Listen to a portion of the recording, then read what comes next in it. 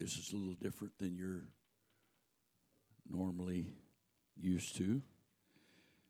So part of that reason is that we would come and allow the Lord to jar our expectations.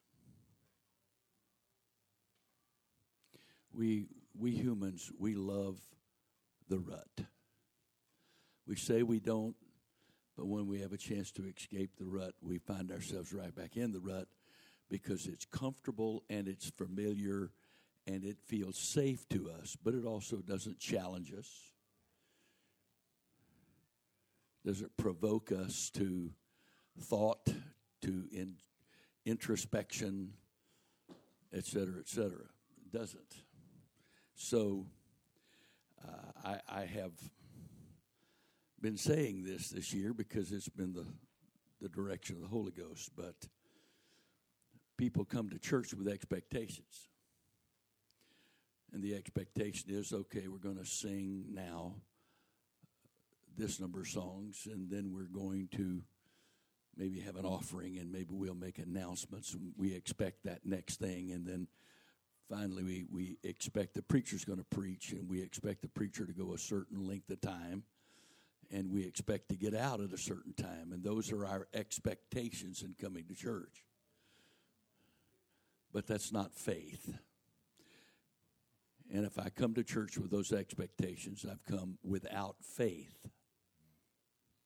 Because biblical faith produces expectations that God is going to do things, He's going to say things, He's going to work.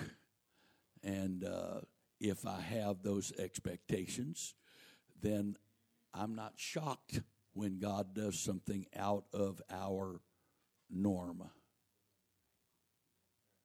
Not surprised by that.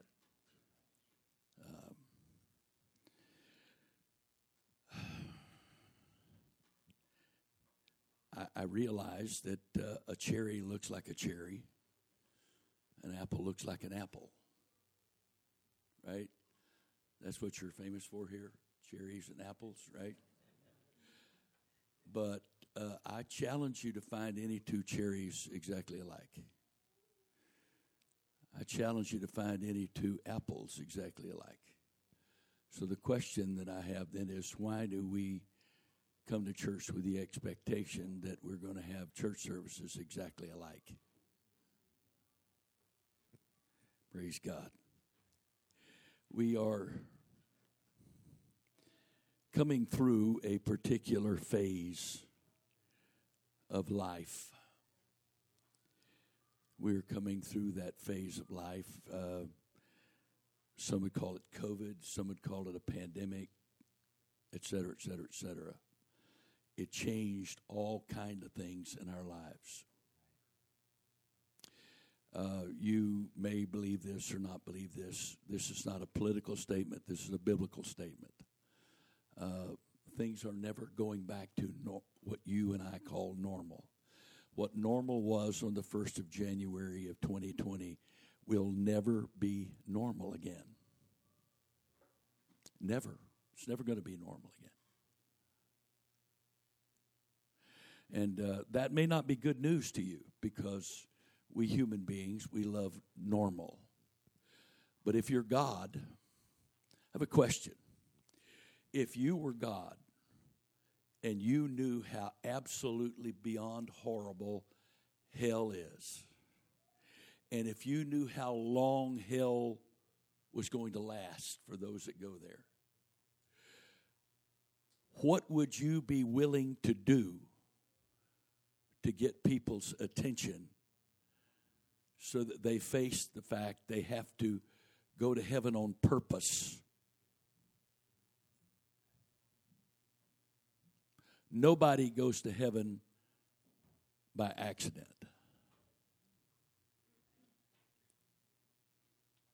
If you go to heaven, you'll go to heaven because you chose to go there on purpose and you chose to do what the Word of God says is necessary to do to go to heaven.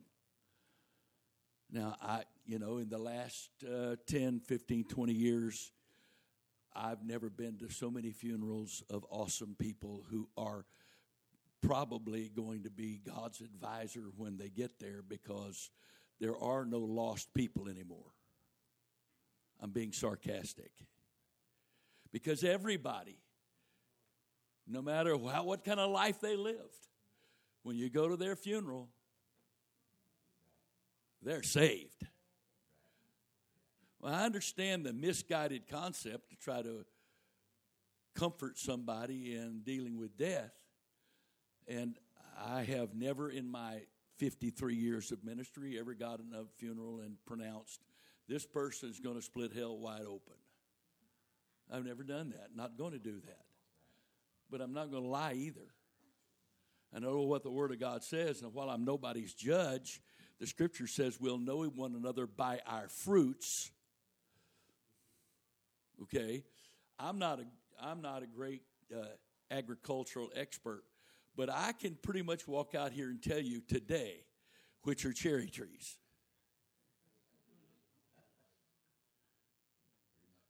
That's pretty easy to do. Even riding down the road, I can tell you which are cherry trees. Why? Because they've got cherries hanging on them. And nobody's going to say, who do you think you are calling that a cherry tree? Are you an expert on agriculture? Nobody's going to do that, because everybody knows that you look at the fruit on a tree, and you know that tells you what kind of tree it is. Well, what about when Jesus said, you will know them by their fruit? So we're supposed to turn a blind eye to the fruit that a person chooses to allow to be produced in their lives? We're supposed to lie? Well, the Scripture says, be doers of the word and not hearers only. Why? Because if I hear the word but I don't do the word, James says, I am deceiving myself. Anybody here like to be fooled, made a fool of? No, nobody does that. But the worst kind of being made a fool of that's possible is when you make a fool of yourself. When you convince yourself something is true, when you don't even want to know whether it's true because it's too inconvenient to believe whether or not it's true. Now, I've answered this question a few times over the years. How can a God of love create a world that's in such a mess? You ever notice how that when good things happen in a person's life, they take the credit, and when bad stuff happens in their life, they blame God? You can't have it both ways. If you're to blame if you get the credit for the good stuff, then you get the blame for the bad stuff. Or if God gets the blame for the bad stuff, then you got to give him the credit for the good stuff. But the truth is, it's not exactly like that. Because our God is a God of love. And because we look at people and circumstances and situations and all of that, we go, well, God can't be a God of love and let this happen. God can't be a God of love and let that happen. God can't be a God of love and, But the problem is,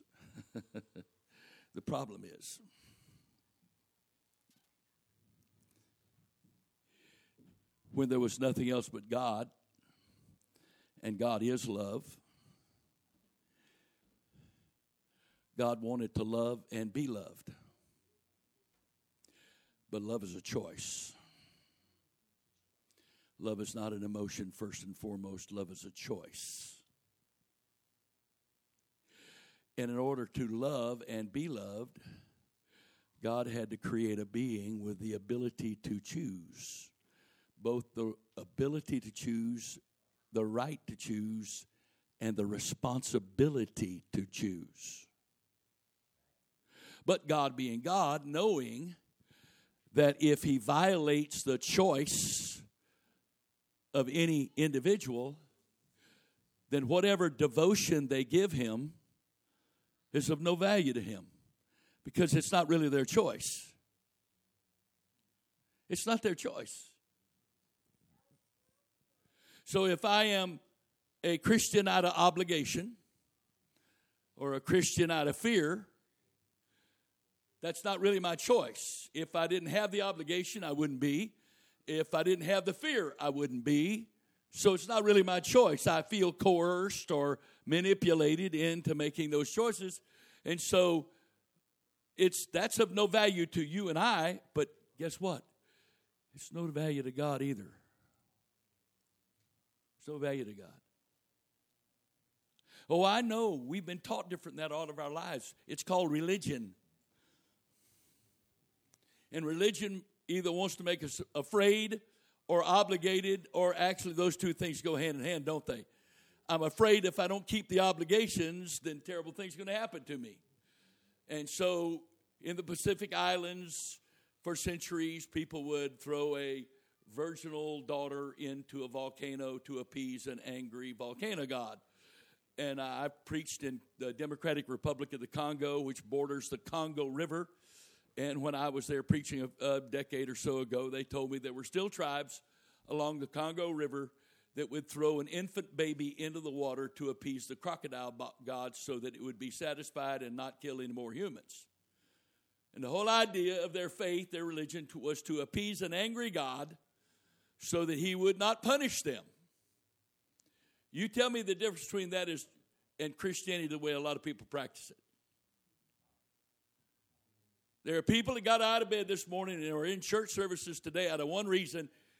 They're afraid that if they don't fulfill their obligation, bad stuff's going to happen. I want you to show me that in the Bible. I want you to show me where the God of the Bible ever communicated stuff like that. Where's that at? Yeah, my wife and I have been married almost 53 years.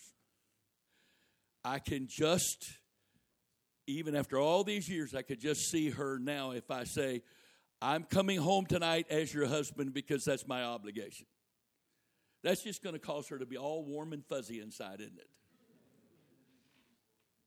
Seriously? Now, if my wife, being a human being, is not going to accept that from me, why would my God,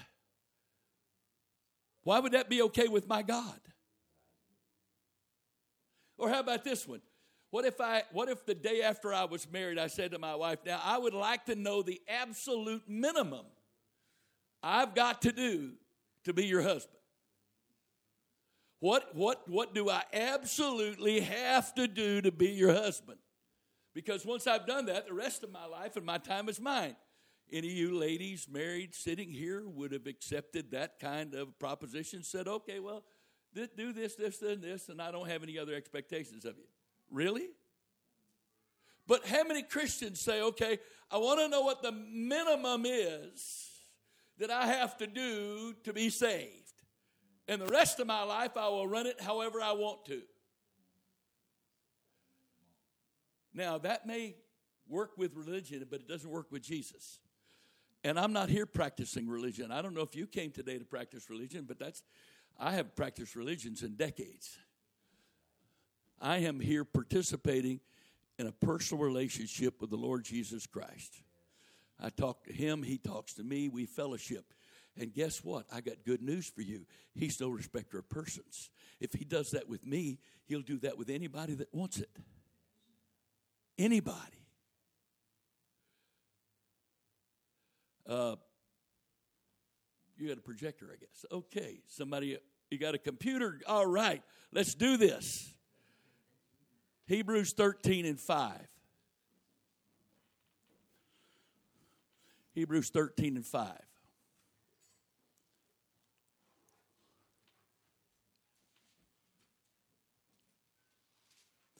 Let your conversation, and the King James Version was translated and published the first time in 1611. In 1611, the word conversation here did not mean what it does today. In our context today, it's limited to actual verbal interchange. But conversation in 1611 translated the Greek word, which talks of lifestyle. Not just your conversation, interaction with people, but your entire lifestyle choices. Let your lifestyle be without covetousness. Now, of course, if we really live like that, an entire industry in our country would go bankrupt immediately. Because the purpose of the entire advertising industry is to get you to covet something you don't have and probably don't need. But they want to make it look so inviting that you suddenly come up with a desire for it. And how many people have spent themselves into debt because of the effectiveness of advertising creating covetousness? That your conversation be without covetousness, and be content with such things as you have, for he hath said. Now that first part, we may not like the first part, but how about the second part? He hath said, I will never leave thee nor forsake thee. And what is the result of that according to the word of God? Next verse. So that we may boldly say, or the Greek word there for boldly is with confidence. So that we may say with confidence, the Lord is my helper. I will not fear what man shall do unto me. We say, I'm not afraid of man. Oh, really? So you never wore a mask for the last 13 months. You never looked at somebody without a mask and go, what you selfish individual, not wearing a mask. Aren't you afraid of making a whole bunch of people sick? Well, I wore a mask because it was the law. I never one time trusted a mask to keep me from getting COVID.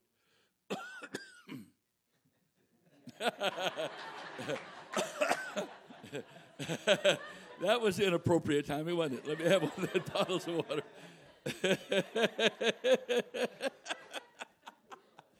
Well, I am 75, so I'm in the very dangerous age group. And I go into places and they take your temperature and they say, you don't have a temperature. I say, I don't have a temperature. No, you don't have a temperature. Would you please call an ambulance? Because I'm supposed to have a temperature. And then they go, oh, well, you mean I don't have a fever? I got a temperature. So the point being, I'm a literalist.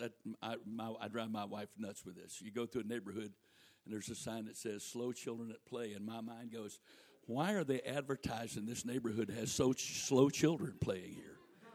That is so insensitive." That's the way my brain works. Okay, so yeah. So, are you afraid of man?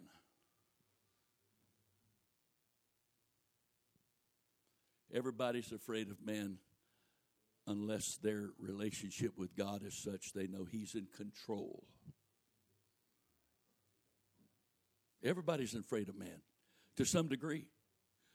If you're driving down a 2-lane road and the only thing separating you from death is some painted lines, and your hope that that person stays on the other side of those lines, if that's not a concern to you, you're a fool.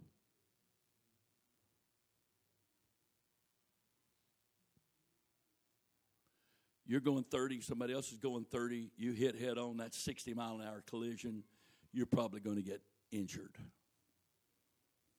And nowadays, if you're not injured by the collision, you will be injured by the airbag. It's not supposed to prevent injuries, just supposed to prevent death. A lot of people are injured by the airbag, trying to keep them alive. So what is the purpose of this? The Lord is my helper. I will not fear what men shall do unto me. You know, that's kind of a practical declaration, isn't it? Seriously. That's a practical declaration. How many of you have people from your past that you really want to believe they're not a threat to you anymore? but deep down, please don't respond. But deep down inside, you're just a little bit nervous that you might see them again and don't know what they would do. Seriously.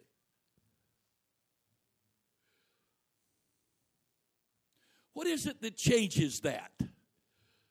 What is it that changes that? If God is love, and his purpose for creating all of this was to love and be loved, and in order to love and be loved, he needed to have a being created that had the power that he has when it comes to choice.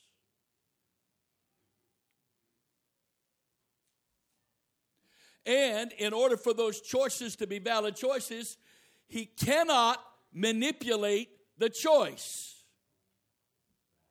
Now I realize in many cultures, they had arranged marriages. I don't mean to be offensive, but I'm glad I was not a part of one of those cultures.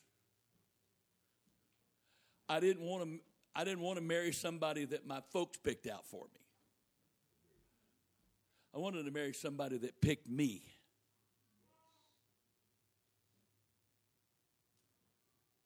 And,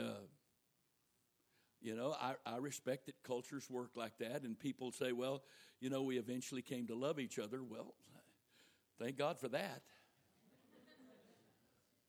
But the bottom line is, if there's anything in existence naturally that there ought to be freedom of choice in, it ought to be choice of marriage. Now, I agree that you can choose to marry somebody, but if they don't choose back to marry you, there's a slight problem. Right. Because isn't that the painful thing of growing up? To think you're in love with somebody that doesn't return it? How many times do you get your heart crushed because you think you're in love with somebody that doesn't love you back? So that's terrible, isn't it? No, it's not terrible. It's called life. It's part of growing up and understanding things. That no matter what my choices are, in most things in life, somebody else has got to make an equal choice that cooperates with my choice for things to work like they're supposed to. Why is that the case? Because that's God trying to demonstrate to you how he feels. He offers his love. Everybody knows the verse, don't they? For God so loved the world that he gave his only begotten Son, that whosoever believeth in him should not perish but have everlasting life. You know that verse is a lie, right? God doesn't love everybody. He only offers his love to everybody. If God offers you love and you don't receive it, you're not loved, are you? Because if him loving you would force you against your will to do anything, then that wouldn't be love, would it? Because love is a choice. So, I don't have a problem with the way the verse is read. I have a problem with the way we interpret the verse. Because God doesn't love the whole world. He has offered his love equally to everybody. No matter who they are, where they're from, what their life has been like, whatever. Everybody has an equal opportunity to receive God's love. The condition is, what's their opinion of it? What's their response to it? Because if I don't respond to that love and choose to love him back like he's loved me, then I'm unloved.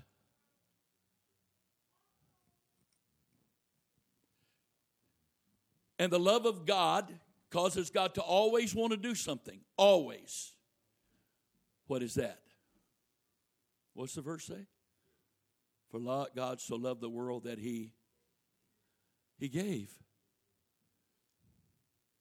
The love of God always prompts him to give.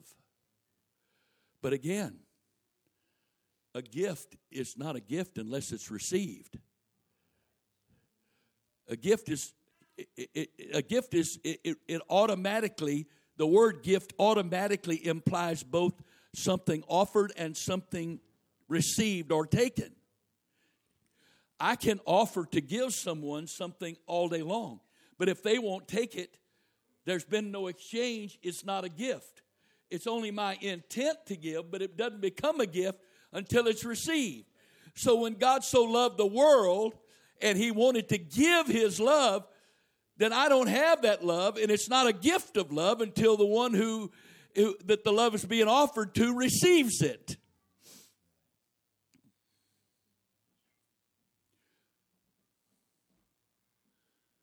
And why,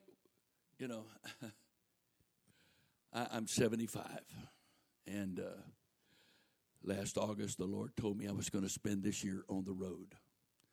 And I half facetiously said to him, Lord, you do know there's a pandemic going on, right? Yeah. The way it's been working, people should have paid me to come. I didn't do it, but of course, just before I got to Texas, they relaxed the restrictions. We were able to have church. I got to New Mexico. The weekend before I got to New Mexico, they lifted all restrictions so you could have church services and eat in restaurants. A week and a half before I got to Arizona, they did the same thing.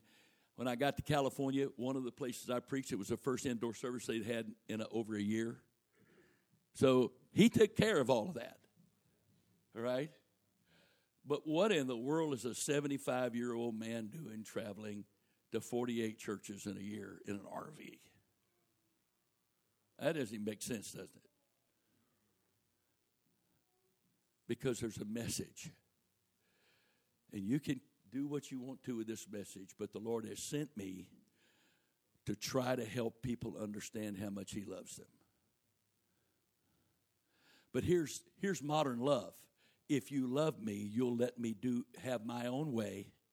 You'll give me what I want. You won't let anything bad happen to me. You'll make my life perfect. And if you don't do that, you're not God. Well, guess what? Then you don't have a God. Because his goals and purposes are different than ours. I'd say I'm pretty close, if not easily so, just about the oldest person in the room. I don't know where those 75 years went. My wife and I have to go back and forth between here and Maryland because of responsibilities there about once a month. And I came back early, and she came back a few days after that, and I saw her phone, and there was a picture on her phone's wallpaper. What do you get that on there for? Some guy in his 20s.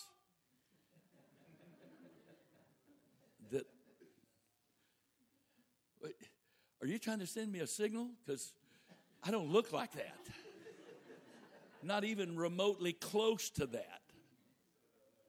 You put that picture up next to my picture, you'd go, who's the old guy? Is that his grandfather? No, it's not. No. I don't know where these 75 years have gone.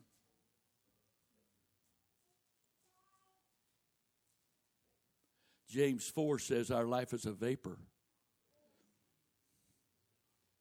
Hang around. How many of you, before you went to bed last night, said, now, God, we desperately need the sun to come up in the morning. Now, Lord, if the sun doesn't come up tomorrow, all kind of bad things are going to happen. So have mercy on us and have the sun come up. Anybody pray like that? No. Isn't it amazing the number of people that automatically assume the sun's going to come up and there's not any government has anything to do with it? Now, that's shocking, isn't it? That the government hasn't been in charge of making sure the sun come up. But, of course, we know if the government was in charge, it would come up late or come up early or come up too hot or too cold. So if your faith is in the government, and I'm not anti-government, I served in the Navy, and I'm still a retired naval officer. Got the ID card in my wallet. Not anti the government. I'm just telling you, government is of man, and government can't control all this. If this is who you're trusting in, oh, Lord, you want to badmouth God and trust the government. That's really, that's brilliant. Yeah. How's that working out for you? And, of course, we got rid of horrible Trump, and now we have absolutely great Biden. How's your pocketbook feeling? You enjoying paying 40 and 50% more per gallon for gas? Hang on, don't worry about it. It's going to change. It's going up. I'm not. That's not a political statement. I'm telling you, it's going up. Why? Because one of the ways to enforce the Green New Deal is to make gas so expensive you can't afford to buy it, so they reduce carbon emissions. That's the plan. Do you get it? Gas didn't suddenly get $1 more a gallon expensive because we changed governments. Hello?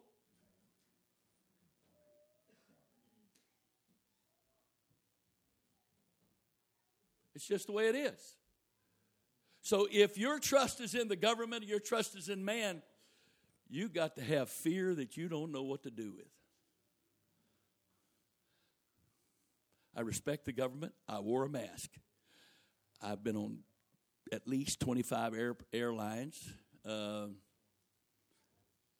since the first weekend of October, and I had to put on a mask when I got out of the car at the curb, all the way through the airport, the whole entire flight, all the way through the airport, getting my bags. So I got out to the curb, I could take it off. I wore it because that's what the law said, not because I thought it was going to do anything for me. You say, well, I believe in masks. That's wonderful. I'm glad you do. But that's between you and God, between you and the government, whatever. I submit to lawful authority, and I wore a mask because authority said for me to. I didn't believe one time that was going to keep me from getting COVID. Now, again, if you see things different than that, I'm not going to fuss with you. It's your right to see different. Really. I'm not trying to persuade you differently on that. I'm just simply saying to you, trust the government all you want. Trust man all you want. But I'm not trusting man or government. I'm trusting God. And because I'm trusting God, he can use me to love man. See, if my hope is in man, then it's hard to love people whose lives are messed up. But if my trust is in God and he loves everybody the same, it doesn't matter what their life is like. He loves them, right? Because he loved me. I've said this many times. There's only one thing that gives me the right to hold this microphone and talk to you. One. Education? Nah. No. You're a good person? No. The thing that gives me the right to hold this and talk to you is the blood of Jesus. I am a regular participant in receiving the work of the blood of Jesus in my life every day. When I was young and didn't know very much about all this, I thought there would be a day I would get old enough and spiritual enough that I would never make any more mistakes. Well, I've got good news for me. I'm still not old enough. So if I have that to look forward to, then I'm going to keep on living a while because I haven't gotten there yet. And I'm beginning to think that was not true. It was fallacy. It was falsehood. It wasn't biblical. Well, what's the problem? I was raised in the church. And as a kid growing up in the church, the pressure was to do everything right and not do anything wrong. Okay? Well, hear me right now. The pressure to be perfect destroys more people than you can imagine.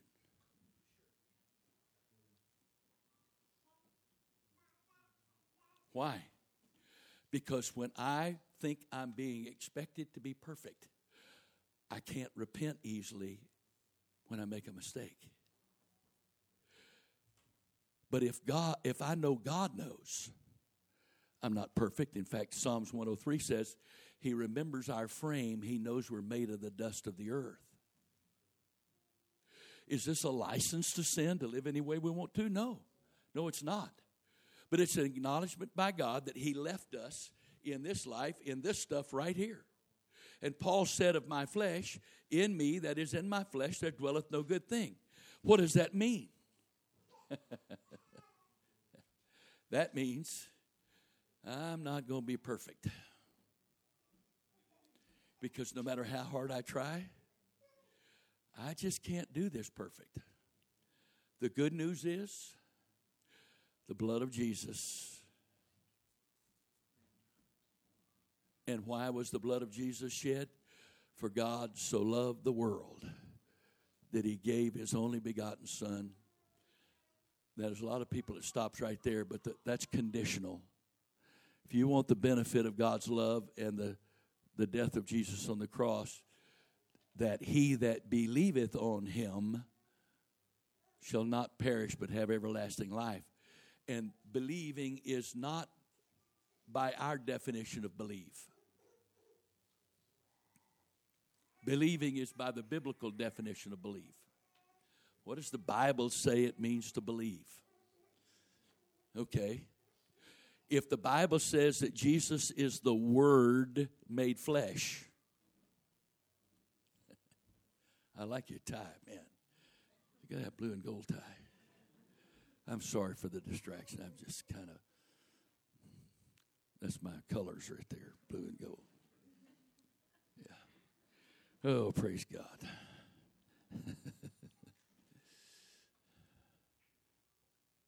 So if the Lord Jesus Christ died on the cross, why?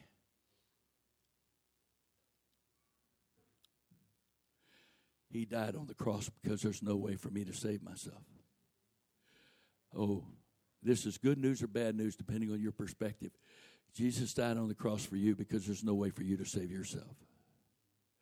So in order to try to save yourself by being good, you have to deny that Calvary ever happened.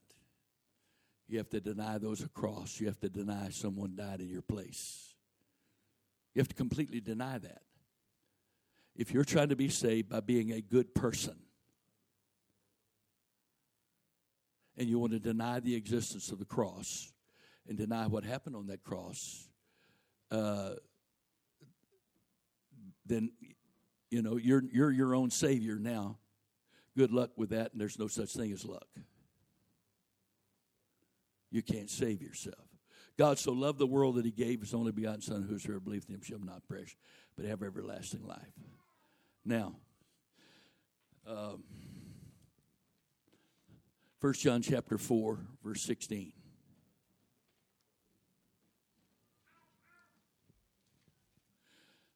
See, a lot of folks are in church today because it's their faith. It's their religion. And they come to church and they leave church exactly like they came in. I'm going to make a statement to you today. Because in a few moments, the Lord's going to be doing some things. We're laying a foundation for that. If you leave this service today the same person you came in, it's by your choice. It's not God's fault.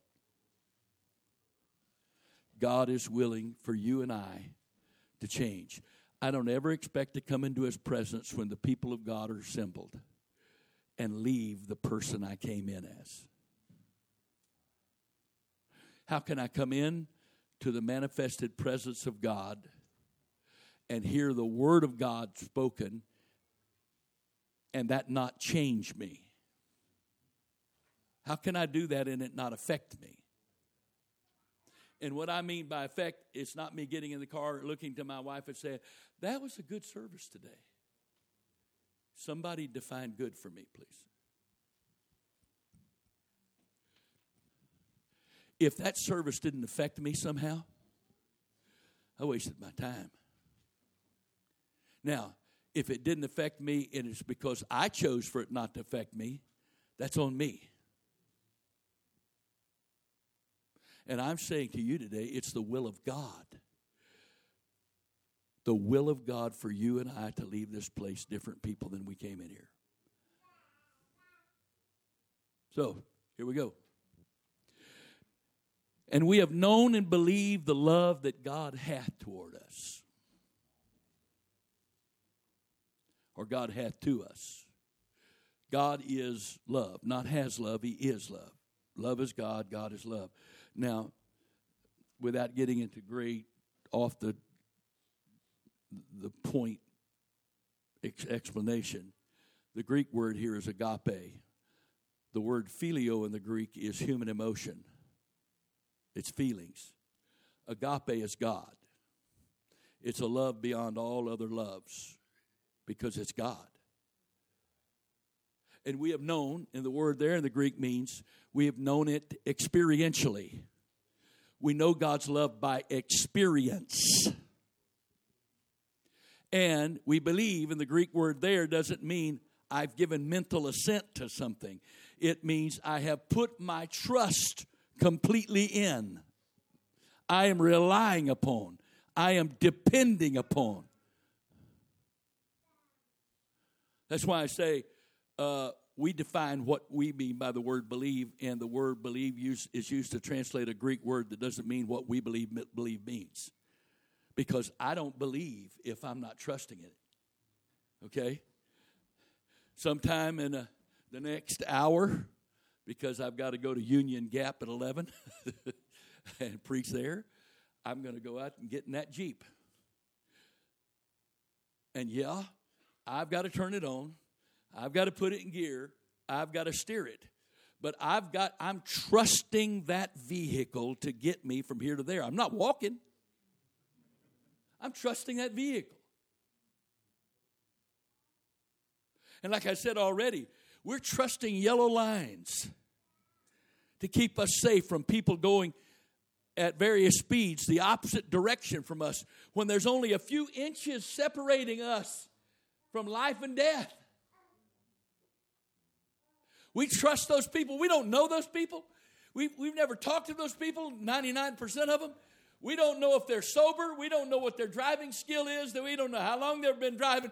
We don't know, but we're trusting those people we do not know to stay on their side of that yellow line so that we can stay alive. And then people say they're not going to trust God because they can't see Him.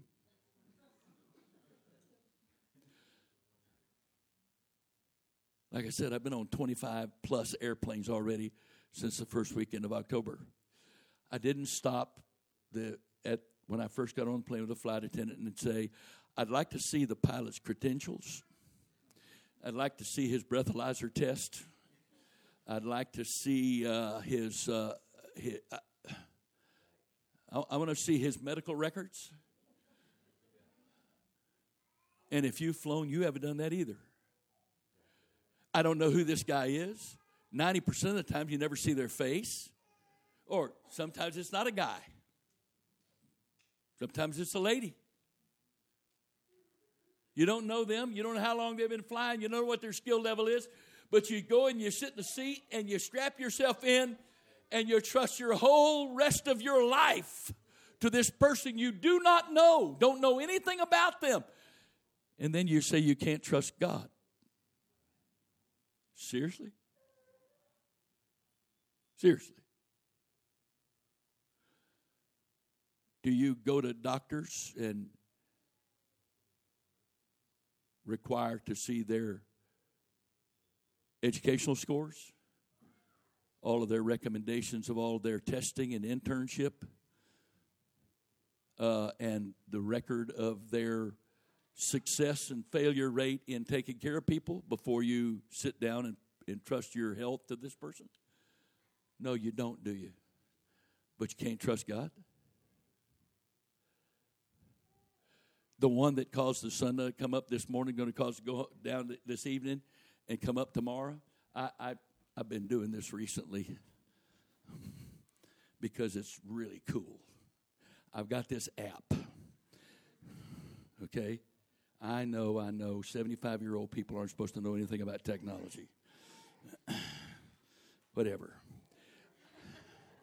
According to this app, right here where we are, the sun will set this evening at 8:57. The last light will be at 9:37. Tomorrow morning, first light will be at 4:29, and sunrise will be at 5:09. But guess what you can do with this app? Let's check today's date 15 years from now. Okay, right here on June the 13th, 2036, the sun will come up at 4:30 a.m., or first light will be at 4:30. The sun will rise at 5:09. The sun will set at 8:58. Last light will be at 9:37. Oh, I'll tell you what's really cool. Now I can check a different location, and let's find out where I live. Okay, where I live. Okay, yeah. There it is. Okay, all right. So where I live on June the 13th, 2036, the first light will be at 5:08. The sunrise will be at 5:40.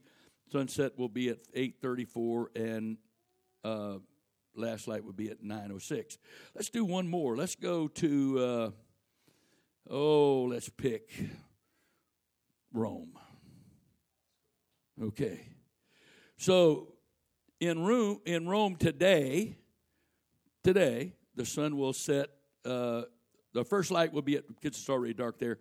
It's 5:01 a.m. will be first light. 5:35 a.m. will be sunrise. Sunset will be at 8:47, and last light will be at 9:22. And then I can take you to any day, year, and it'll tell me how. How is it possible? Somebody tell me how it's possible for them to know the exact minute of sunrise and sunset for any day of the year, for any location on earth. Tell me how that's possible. Who controls that?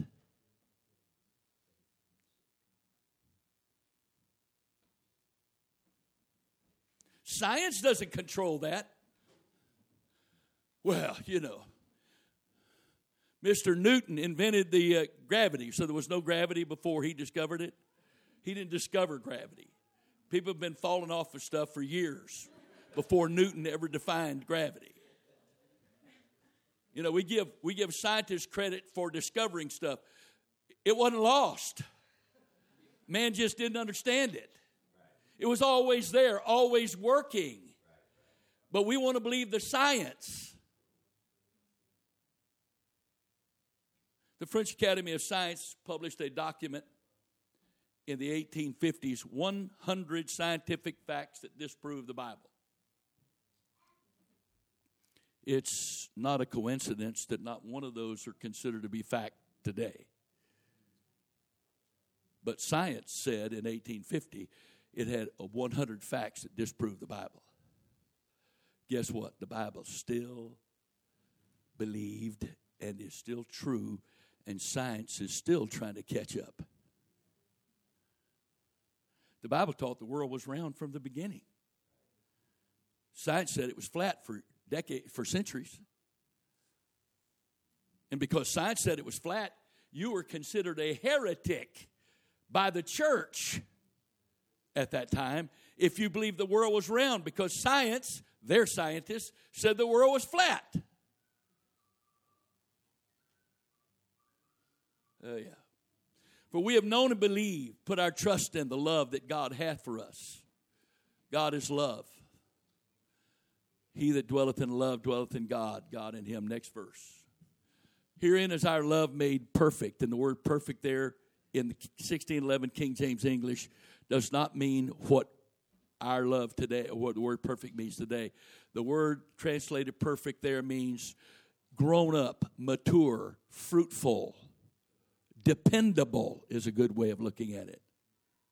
Here is our love dependable, mature, trustworthy. That we may have boldness. In the Greek word, there's literally confidence in the day of judgment. And the Greek word there is translated or spelled in the English equivalent letters Krisis. Which word is that in the English? Crisis. The love of God gives you confidence in the day of any crisis.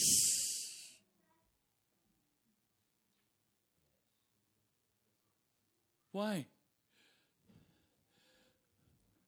Because no matter what level of schooling you're in or have been in, every course has a final exam. Life has a final exam. Life has a final exam. And a good teacher gives you homework and pop quizzes and midterms. Those aren't your grade. That's just to let you know if you're learning the subject or not. Because every class I've ever been in, the final exam was 50% or more of your grade. Because they wanted to know what you learned.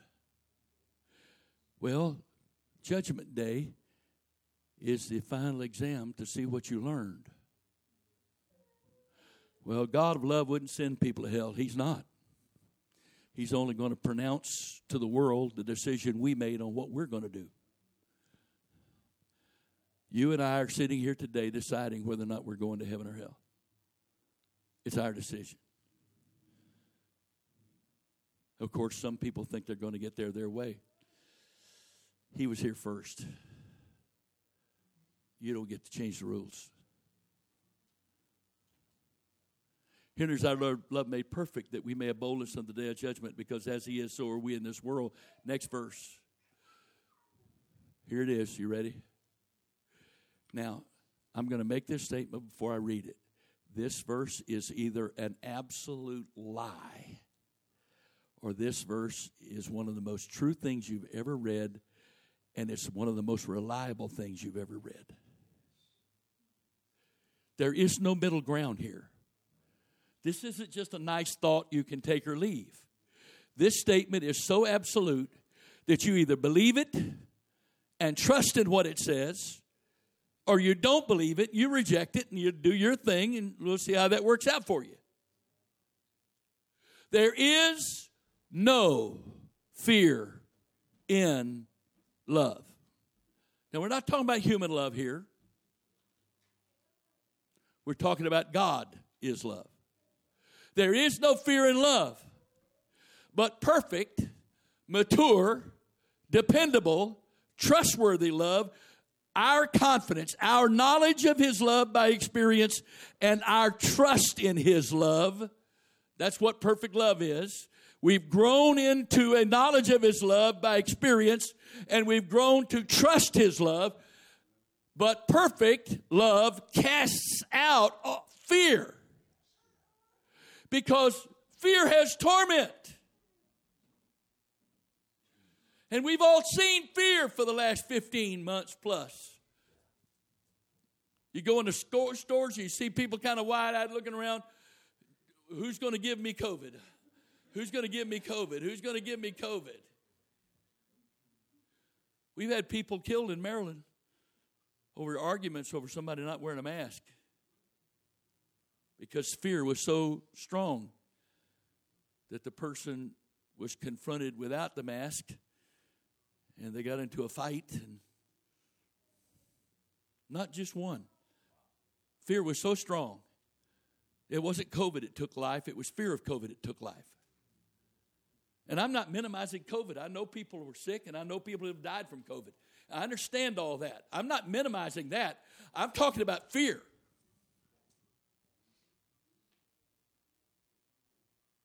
Fear. Because fear has what? Torment. Torment.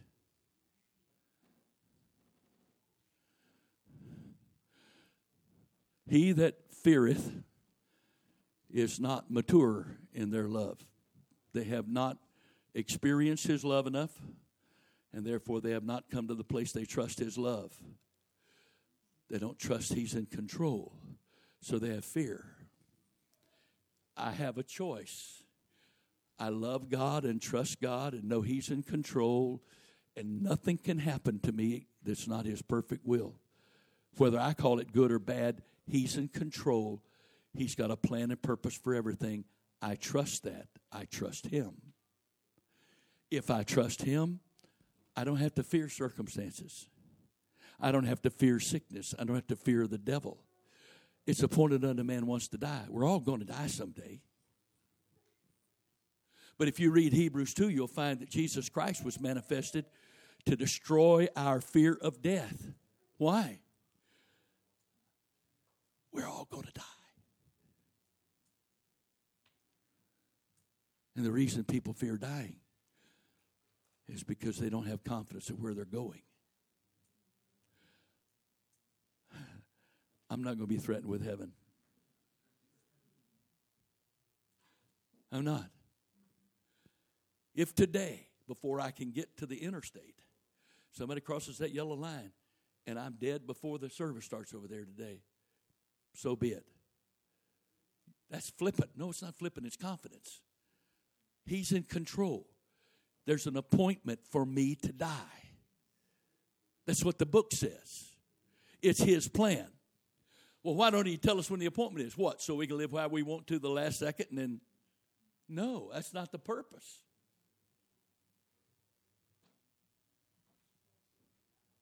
The Bible says no man has the power to retain the spirit in the time of death. You can't keep yourself alive. Oh, they do on machines. No, they can keep your heart beating. But how many times do they say there's no brain activity? The person's dead. They can keep you artificially breathing and your heart beating, but you're not alive.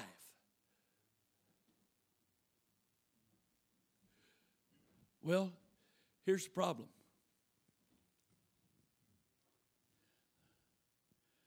I'm not a negative person, and I am not a fearful person, but I'm telling you what the Word of God says. Things are going downhill from here. And you're either going to find Jesus and his love for you and learn to trust that and live without fear, knowing he is ultimately in control, or you're going to live in such terror. The Bible says that men are going to gnaw their tongues for fear for what's coming on this earth. Well, you're a doomsday preacher. No, I don't. No, I'm not. That's not doomsday to me. Jesus is coming. I'm going. Praise God. That's what the purpose of this is, isn't it? I'm not afraid of Jesus coming. I'm not dreading Jesus coming. However long he leaves me here, that's his business. And I'm going to keep doing what he wants me to do as long as he leaves me here. But I'm not afraid of Jesus coming. I'm not afraid of dying. Why? Because this is not heaven. This is all temporary. It's all temporary. But so many people live in fear because they're trying to hang on to this. They're trying to hang on to this. It's all these people that spend tens and hundreds of thousands of dollars in plastic surgery trying to look like they used to. I got bad news for them. It didn't work. You know I'm telling you the truth, right? Yeah.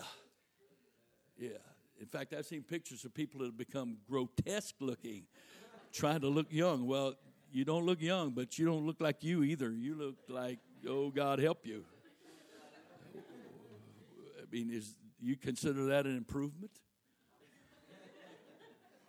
Right.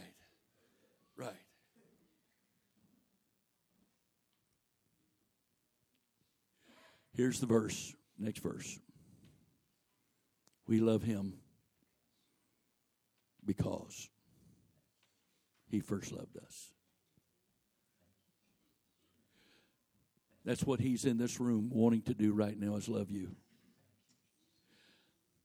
Now the problem is, again, he's offering his love, but many of us don't feel love because we are not receiving his love, because we have things in the way that won't let us believe that he can love us. So we're going to pray for those things right now. We're going to pray for those things. Okay? The first thing we're going to pray for is sin. The greatest miracle God has ever done in the life of any human being is taken their past and wipe the slate completely clean and makes them a brand new person. They may remember their past. Others may remember their past. But he promised he would forgive our sins and remember them no more. Isn't that amazing? That is the most amazing thing. I don't understand it, but I believe it. because I've experienced it, that everything I've ever done or things I didn't do I should have done, that he paid the price on the cross so he could forgive me of every bit of that. So that when he forgives me, I'm as innocent as I was when I came out of my mother's womb. But the problem is this. Again, he can't violate your choice. And the only way you can be forgiven is exercise your choice and ask him. And some of you are faithful to this church, and you really want to go to heaven, but you feel so bad about yourself because there's stuff you remember that you just don't believe that you're good enough. You're not. I'm not either. That's the whole thing. To receive God's love, I got to receive it on his terms. That means I can't believe I've deserved it. I don't earn it. I don't deserve it. The only way I can receive his love is receive it as the gift it is. It's an act of his love. But by receiving that love empowers me to let all this stuff go. So I don't ever have to dwell with it. I don't have to fear facing it again. That Paul said it this way: some men send their sins before them to judgment, and some men's sins follow after. I'm going to tell you what, many times a day, no matter how small some people would consider it being, to me, I'm sending that, Father, forgive me. Father, forgive me. I'm sending that before the judgment. So the blood takes care of it before I get there. So that by the time I get there, the record is clean and I am saved. I don't want anything getting there after I do that hasn't been dealt with by the blood. But here, this is the amazing thing. All of that guilt, he takes all that guilt away. He wants all that guilt gone. Why? Because if I'm feeling guilty, I can't believe he loves me. He doesn't want you feeling guilty. He died on the cross for your guilt and my guilt. He died so you and I could be forgiven. And I know the intellect says, how's that possible? The only explanation is this: love. Love. The love of God is so great. And he is the only one that can do this. Nobody, no doctor, no psychologist, no counseling, nothing. Nothing and nobody can do this for you but him. He's the only one that can wipe the record clean. So we're going to pray. You, just between you and God right now, you don't have to pray loud enough that the person sitting next to you can hear, but you have to speak it. Because out of the abundance of the heart, mouth speaketh. It may be only whispering. You don't have to say it loud enough for the person sitting next to you to hear. But it is so important today. If you want to know you're loved, you've got to let his blood remove every obstacle to you believing that he loves you and is willing to love you. And that obstacle is sin. And he's already paid the price for that sin. In the name of Jesus, what you're feeling in this room right now is the manifested love of the presence of God. The Lord loves you, and he's manifesting that love. It's so gentle. His love is so gentle and so sweet. It's so kind. He's so loving. It's between you and him. He cannot force you to repent. He cannot force you to be forgiven. But you have to exercise your will. Jesus, I confess my sins. Forgive me, Father. Forgive me, Father. Come on, the Lord's doing something here right now. Right now. You don't have to leave here the way you came in. Whatever burden of sin, whatever you've got had any guilt over when you walked in this room, it is the will of God for you to leave this place today without this guilt. It is the will of God for you to leave this place today without this guilt. In the name of Jesus. In the name of Jesus. In the name of Jesus. I loose the spirit of the love of God upon us. I loose the spirit of the grace of God upon us. Lord Jesus Christ, I believe you right now for your blood to wash every mind, every heart, every conscience clean and make us free, Father, of every bit of it, Father. Every bit of it. Every bit of it. Brand new. If any man be in Christ, he is a new creature. Old things have passed away. Behold, all things have become new. Come on. The Lord's doing it right now. In the name of Jesus. In the name of Jesus. In the name of Jesus. In the name of Jesus. In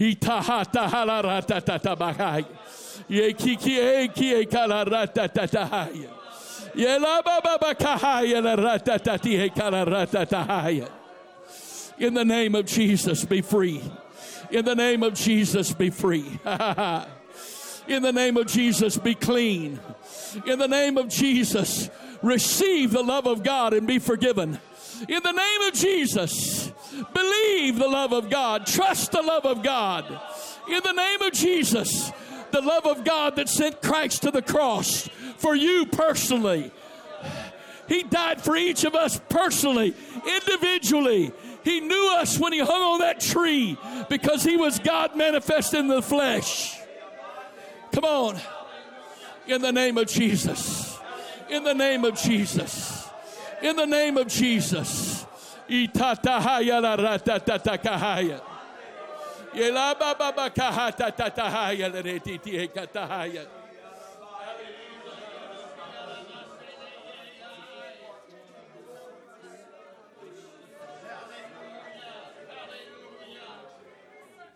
In the name of Jesus. In the name of Jesus. In the name of Jesus. Praise God. Praise God. Praise God. Hallelujah. The Bible says if we say we have no sin, we're liars and the truth is not in us. In the name of Jesus. But the love of God is so awesome. The love of God is so wonderful that every moment of the day, every day of the week, God is willing to cleanse me again and again and again. That's not an excuse to sin. It doesn't justify sin. It just means that He's willing to forgive us. I don't ever have to feel guilt. I don't ever have to carry guilt around over anything. Hallelujah. Now, I apologize. The schedule, I'm working with the schedule. Okay? And so what we're about to do is step 2. and I'm going to spend as long with that as I can. Step 2 is this. Jesus said, if I have an offense against somebody else, then he can't forgive me. Some of us have really honestly asked the Lord to forgive us, but we still feel guilty, and we don't know why. Then that means he doesn't love us. No. If I've asked the Lord to forgive me and I still feel guilty, it's not because he doesn't love me. It's because I'm asking him to forgive me when I am still holding a grudge against somebody else. The old saying is that if I have a grudge, it's like drinking poison and expecting the person that I have a grudge against to die. No, grudge poisons your spirit. A grudge poisons your faith. A grudge is a barrier between you and God. And it's one of the worst burdens to carry. And there's not a person in this room that hadn't offended somebody, whether you intended to or not. And so there's not one of us that can ask God to forgive us and ask somebody else to forgive us and not forgive. But you don't know what they did to me. No, I don't. No, I don't. But you're the one carrying what they did. You're not free. And the Lord Jesus Christ, He wants you to be free. So we're going to pray now. We're going to pray. You don't have to pray. There's not anybody can make you pray. And some of you have got grudges you've held on to for decades and decades and decades. Isn't it time to finally be free? Isn't it time to finally let this stuff go? Isn't it time to finally be new? Isn't it time? Isn't it time to let that go? But you don't know what they did to me. It doesn't matter. It's not what's important is not what they did to you or didn't do to you. It's that you're free of what they did to you. That you're not carrying this anymore. So you not only can be free, but that God can also forgive you of your sins. Because if I'm asking Him to forgive me and I don't deserve it, He's expecting me to forgive or me to let him help me to forgive, even though that person doesn't deserve it. I don't deserve to be forgiven of my sins, yet he forgives me. So that's why he expects me to do the same thing. He expects me to let him help me to forgive them, even though they don't deserve it, so I can be free. Come on. Come on. The Lord's working here right now. There's people that's come into this room today that are carrying grudges they've had for decades. I'm talking about Christians. I'm talking about people that have been baptized in Jesus' name, filled with the Holy Ghost, that are carrying things they've had for years. Be free in Jesus' name. Be free in Jesus' name. I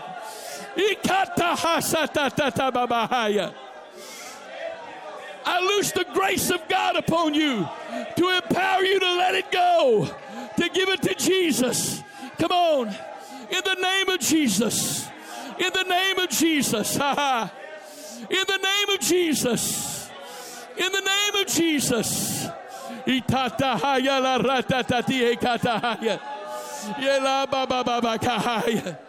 Come on. Come on. You can leave here a different person today. You can leave here brand new. A brand new person. You can leave here different than you came in. You let him have your sin. You let him have your grudges. And you're free.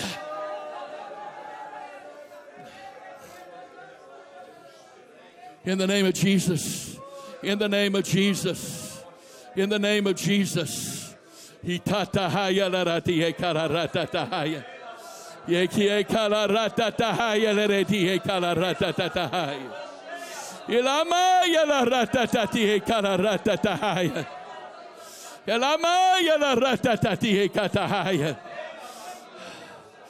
the name of Jesus. Now, again, I trust the Lord. This is the situation we're in, so I'm dealing with it, right? So here's the point. Over the next few hours, days, weeks, some of you, the Holy Ghost is going to move on you, and you're going to go back into a time of repentance. For others of you, the Lord's going to move on you. You're going to go back into a time of prayer of forgiveness. Some of you, you've done what you need to do today, but others of you, you made a good start. But there's one more thing, number 3, that is absolutely essential, and if you don't do this, it's never going to work for you. I was molested when I was 5 years old. I spent 33 years. On my good days, I didn't like myself. On my bad days, I hated myself, and I didn't know what was wrong with me. I didn't know what was wrong with me. I felt broken. I felt damaged. Most days I felt hopeless and helpless to be any different. I didn't know what was wrong with me. I was a Christian. I was a pastor. I was a husband. I was a father. I was trying as hard as I could to be the Christian I was supposed to be. But I just felt like I just couldn't get there. I didn't know what was wrong with me. I didn't understand this. None of this was ever preached to me. And then the Lord revealed to a man of God who ministered to me, and I'm not going to tell that whole story today for time's sake. And that man of God revealed to me that I was dealing with shame. Shame is a grudge I have against myself. It's called self-blame. Well, I don't have any of that. Really? Let me ask you this. So when you make a mistake, you do something that embarrasses you, you don't say any bad stuff to yourself about yourself, right? Nah.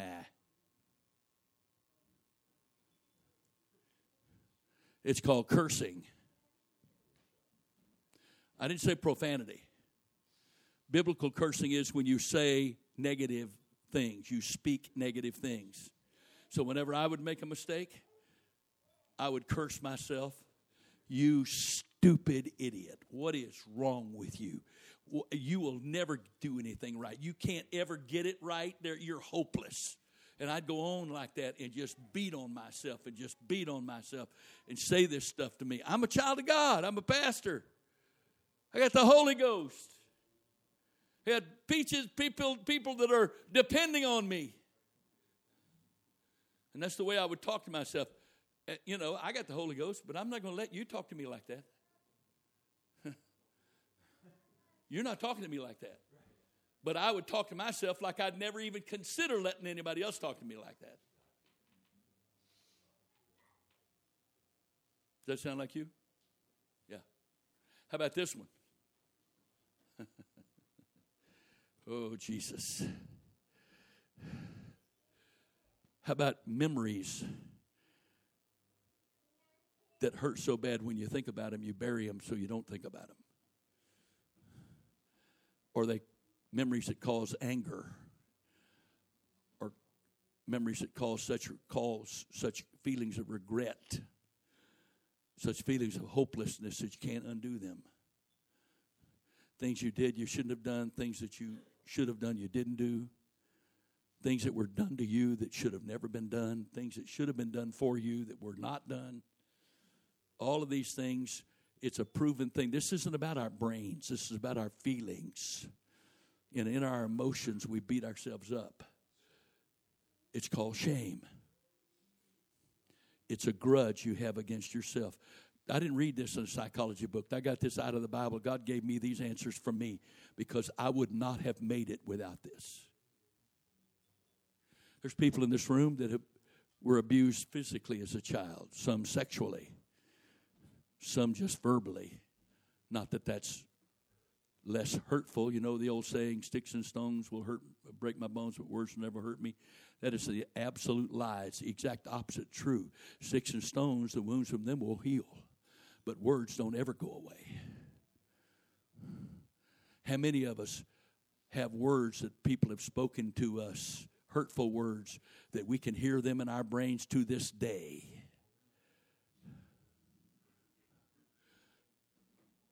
It is the will of God, because of the love of God, for you to be free. I spent 33 years and never spoke to one living human being what happened to me because I was so ashamed.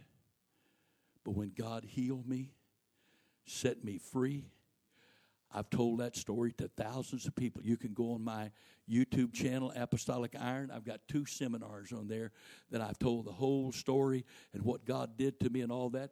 And thousands and thousands of people watch that stuff. Do I look embarrassed? No. Why? I'm healed. You see that scar? I got a scar there. You guys acknowledge to the whole crowd there's a scar there, right? Okay. It doesn't hurt. You know why?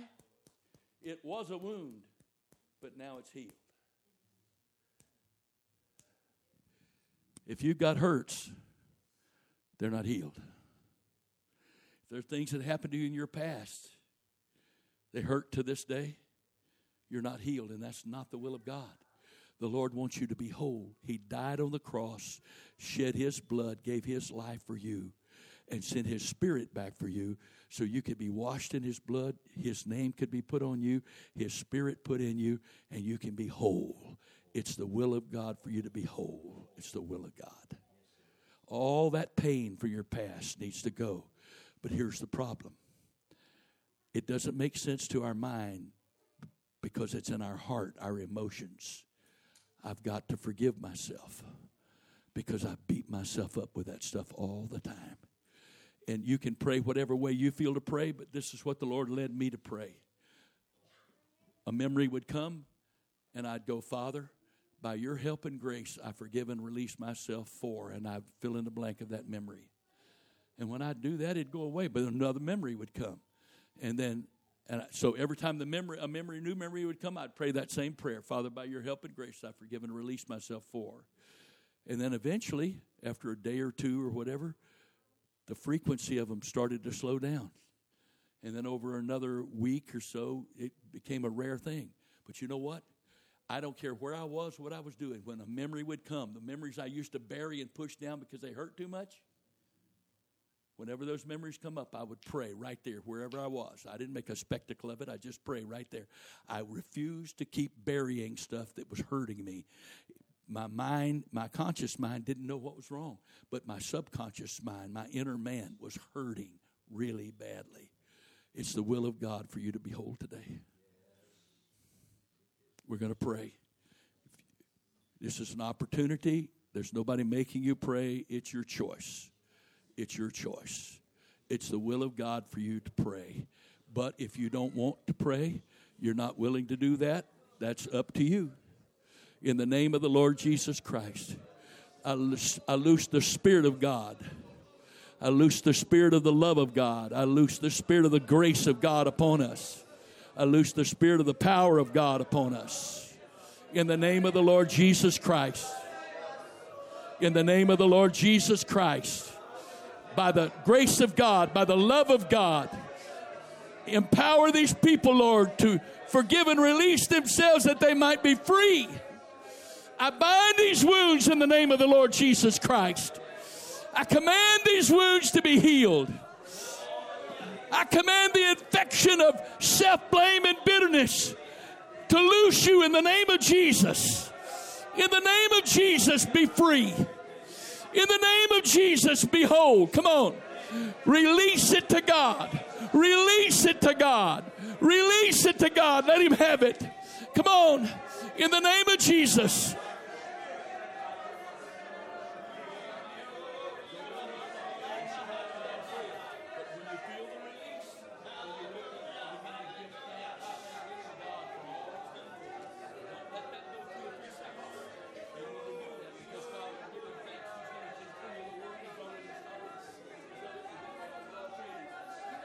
In the name of Jesus.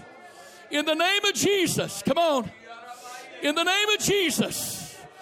There are miracles happening in this place today that only eternity is going to reveal. There are major miracles of healing and restoration happening in this place today that only eternity is going to reveal. In the name of Jesus. In the name of Jesus. Be whole in the name of Jesus. Be free in the name of Jesus. Come on. You're not too old. You're not too young to be free. You're not too old. You're not too young to be whole. You're not so bad, and things that have been done to you are not so bad that you can't be free. You can't be whole. The love of Jesus makes you free. The love of Jesus makes you whole. In the name of Jesus. In the name of Jesus. In the name of Jesus. Come on, we need to continue there. The Spirit of the Lord. We need to continue to allow the Spirit of the Lord working there. The Spirit of the Lord releasing. There's healing in operation as we're releasing these things to Him. You heard every memory as the Lord would bring it to the surface, a releasing to Him. In the name of Jesus. In the name of Jesus. Letting your love work in us, God. Letting your love operate in these places where you brought memory to the surface today. Not to bring hurt, but to bring healing. You've allowed these things, God, that may have been buried deep, have come to the surface in this moment because of the love of God in a place of safety where your covering is. And so we seek not to press them back down. Come on, don't try to press them back down, but be willing to release them to the Lord, releasing them and recognizing His perfect love toward us. Jesus, in your name. Jesus, in your name. We receive it of you, your love, and release the hurt, the wound, the pain to you. In the name of Jesus. In the name of Jesus. In the name of Jesus. Yaramaye kiararamando roboshia rabaka. Neiliriebeki arabayo bosatayeba. Yaramandeye kiarabashetolobokoyea. Yarabakaye yelobosataye kiarabaha. In the name of Jesus, in the name of Jesus, in the name of Jesus, in the name of Jesus, in the name of Jesus. I want to tell you something that happens when God begins bringing and healing You heard Bishop Wright talk about how we press those things down. We suppress them. We learn to deal with them, as we call it. And we just press them down to avoid. And we say, I'm past it because I don't feel it anymore. Well, really what we've done is we've buried it really well. We've learned to cope with all the soul is the seat of emotion. The soul is the seat of emotion. And so we've learned to deal with it by pressing it so deep. And so when the Lord begins ministering like He is right now, we start feeling it come to the surface again. And sometimes it will catch us by surprise because the thought is, I thought I dealt with that. I thought I dealt with that. I'll never forget praying with a family one time and walking through this, and something had happened to this lady when she was 8 years old. And as we began praying and God began reaching into her life, her husband was sitting there, and we're praying together and talking, and then pausing and talking, and the Lord's bringing things to the surface. She's releasing them to them. All of a sudden, we were talking about how, now you're going to feel some things come to the surface, but you've got a purpose. God, if you'll bring it to the surface, I'll release it to you. Bishop Wright started talking about fear and love overcoming fear. Well, what happens is fear would lay hold and say, oh no, you're getting ready to be exposed and humiliated. And that fear of exposure, humiliation, it's the adversary deceiving us, causes, no, I'm not. I'm going to keep that under control. I got it all together.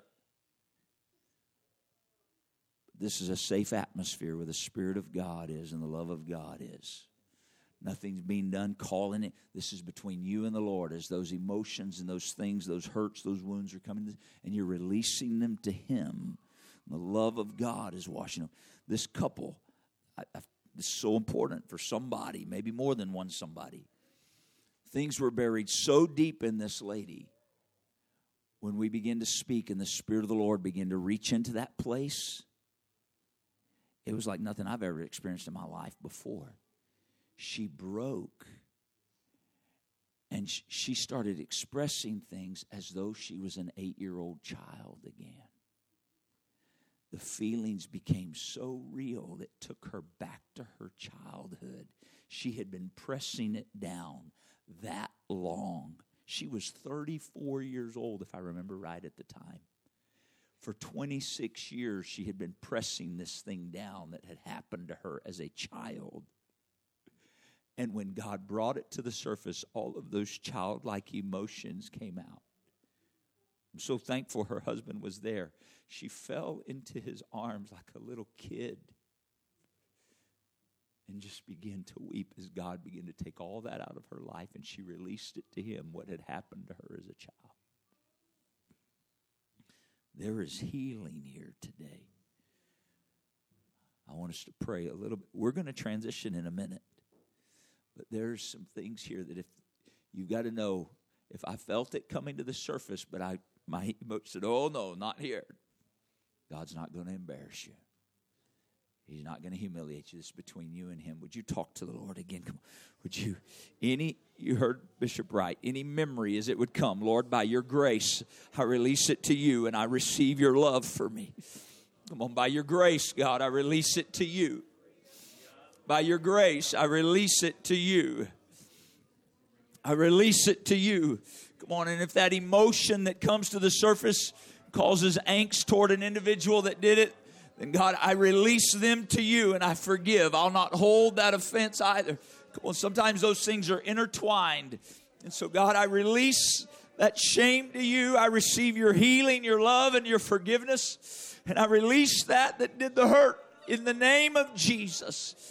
In the name of Jesus, we receive the pure and the perfect love of God to minister and operate in the life. We receive your love this morning that is perfect toward us. You are a good Father. You love us. You care for us. You do that which brings us into proper relationship with you, God. We worship you and we thank you. We receive it of you. We receive it of you. We receive it of you. We receive it of you. I'm I'm asking you to stand with me this morning. In the name of Jesus. In the name of Jesus. I want you across this room. We're not going to rush through this. Would you begin to give thanks? If you recognize, you're realizing the Lord has, you're receiving His love. We've been witnessing the love of God as we've walked through. Come on, let Him work. Come on. Come on. This is the next part. A place of thanksgiving. Yes, Lord. Come on. Yes, Lord. Yes, Lord. Your love. Yes, Lord. Your love. Thank you for perfect love. Thank you for healing love. Thank you for your love that delivers from fear, that delivers from torment. Thank you for your love that draws us into close relationship. Thank you for your love that allows me to put my trust in you, Lord. Iarabaye, yononosia, yeluritie, elobosanto, yelidiemeye, iarabaye toyo. Iarabaye, iarabayo bosoto reyaba. Iriendele ki arabaye lobosaye kieye. Inelidi eme yorori arabahai. Yelobosi eleledi arabaha. Come on, as you're thanking Him, there is a fountain that's flowing here. As thanks flows out of you, the Spirit of the Lord is pouring in. In the name of Jesus, in the name of Jesus. Iarabaye lobosi eleledi arabahaya. Iorori itilie orori alamahaya. Neki endeledi arabaye lobosai. Thank you for the sovereign work of your love. Thank you for your never-ending love. Thank you for your faithfulness, Lord. Thank you, thank you, thank you. I thank you. I thank you. Let it be sealed in our spirit. Let it be sealed in our spirit today, Lord. Iarabayelo reyeti arabakahaye. Hallelujah, hallelujah. Thank you, thank you, thank you. Thank you for the healing of the mind, the body, the soul, and the spirit. Thank you for the working of your perfect love. Only you can do these things, Father. Thank you. Itamayelo santo rei arabakaha. Netiele ki aramando loboso yerele diha. Itanamande ye kataye lobosi arabahaye. Ilamando ye kierele dia retoyo boshita yamaha. Iarabakaye yetiendele ki arabasheto lobokoye. Iarabashe lororobokoye ti arabasheteye. Iaramando lobokoye, iaramashitiliekei. I thank you, Jesus. I thank you, Jesus. I thank you, Jesus.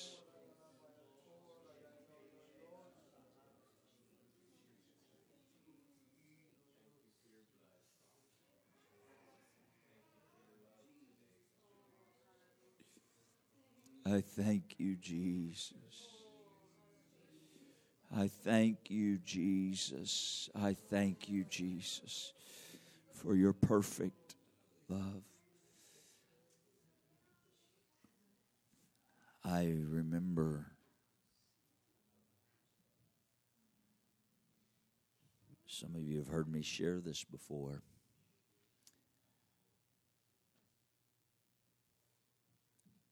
I did not know how to receive the love of God. Now, that may sound crazy. But I had brought the fact that my biological father had left when I was young, and then that my father that raised me hadn't been ideal with some of the things that took place in my life growing up. And so therefore, shame that was talked about there at the last, I thought something was wrong with me. I thought something was wrong with me. I fell in the trap. This was a story I told myself as a child and a young man. My biological father left because I was unlovable. And then the things that happened in my life later on were still my fault. I was unlovable. There was something wrong. This is how the adversary will work. Something's wrong with me. That's where shame starts. And then I start believing the lie and feeding the lie. Something's wrong with me. When the Lord healed my mind and my spirit and my emotions, I remember being 23 years old and for the first time, this sounds crazy, for the first time fully feeling the love of the Father. Now, I know I'd experienced His love on the journey, you understand? But for the first time, His love washing over me and going, this is what the love of a father feels like. Safe, secure, cared for, taken care of. This is the love of the Father. No fear, no worries. Why? Because I'm covered by the Father. He knows everything I have need of. He provides it. He knows what I have need of before I even ask. I remember, you understand, in our world there are so many fatherless. But we have a heavenly Father above. What's the song say? With arms full of mercy and a heart full of love. We need to receive, and I believe we have been doing so today, the love of the Father. Could we thank Him again? Come on, let thanksgiving flow out of your spirit. Let thanksgiving flow out of your spirit. Ilamando robosi arabashita talabakahaya. Iaramando robokoshi arabate yoro roboshi arabakahaye. Iaramando robokoshi aramando robokoye arabashita ramahaye. Iaramando robokosi aramando roboshi arabaha. I pray the love of God ministering in every heart. I pray the love of God ministering in every life. I pray the love of God where every life that would receive it. I pray the manifold love of God expressed again and again. In the name of Jesus, we thank you, we praise you, we magnify you, and we give you glory. In Jesus' name. In Jesus' name. Praise God. Thank you for being in the house of God today. We are going to seek to capture the service in Union Gap and then go from there in making it available. Bishop Wright let me to know, he said, this was part 1. He said part 2, he'll be ministering there. And so he'll get part 2 available to us. And so we will do that. And when it is done, we'll let you know. We'll send you a link. Amen. Let the word of God be sealed in our spirit today. Amen. Praise God. Thank you for being here. You're dismissed in Jesus' name. I had somebody motion to me. We don't have any ushers. If you have a desire to do something with offering and stuff, there's baskets up here. Feel free to do so as you're dismissed. God bless you in Jesus' name.